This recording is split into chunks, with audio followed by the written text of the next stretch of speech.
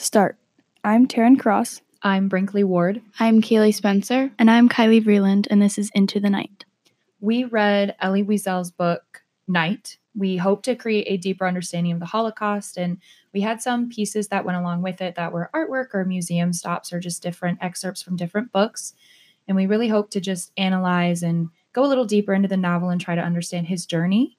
So to recap the novel, if you haven't read it, it followed the story of Elie when he was a boy.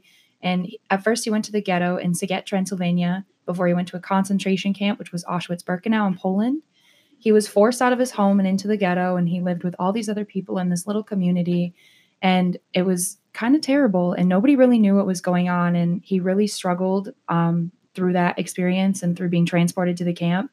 He talks a lot about the disbelief he faced and the disbelief that others faced. And from there, it really just follows his experience from trying to survive in Birkenau when he was moved from Auschwitz to Birkenau for labor instead of a death camp. And then later when they were transferred to Buna when the Russians invaded, and then Buchenwald where he was eventually liberated. Stop.